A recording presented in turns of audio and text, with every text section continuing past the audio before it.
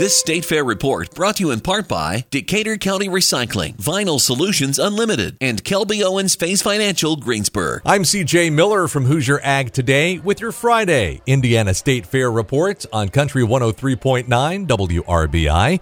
Today is Indiana State Fair Band Day, and you can see the Decatur County Greensburg Marching Band performing this morning at 11:30 as part of the preliminary round of the competition at the grandstands. The finals are later tonight at 8.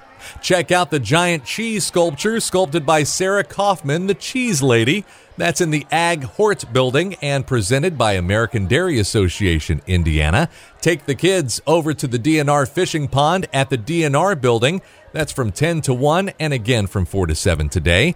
And country star Travis Tritt performs his hits. He's on the free stage tonight beginning at 7:30. For a complete list of today's events, check out IndianaStateFair.com.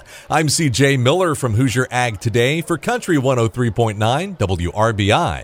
This State Fair report brought to you by Fleetwood Chevrolet Buick, Decatur County Memorial Hospital, and SEI Fiber by Southeastern Indiana REMC.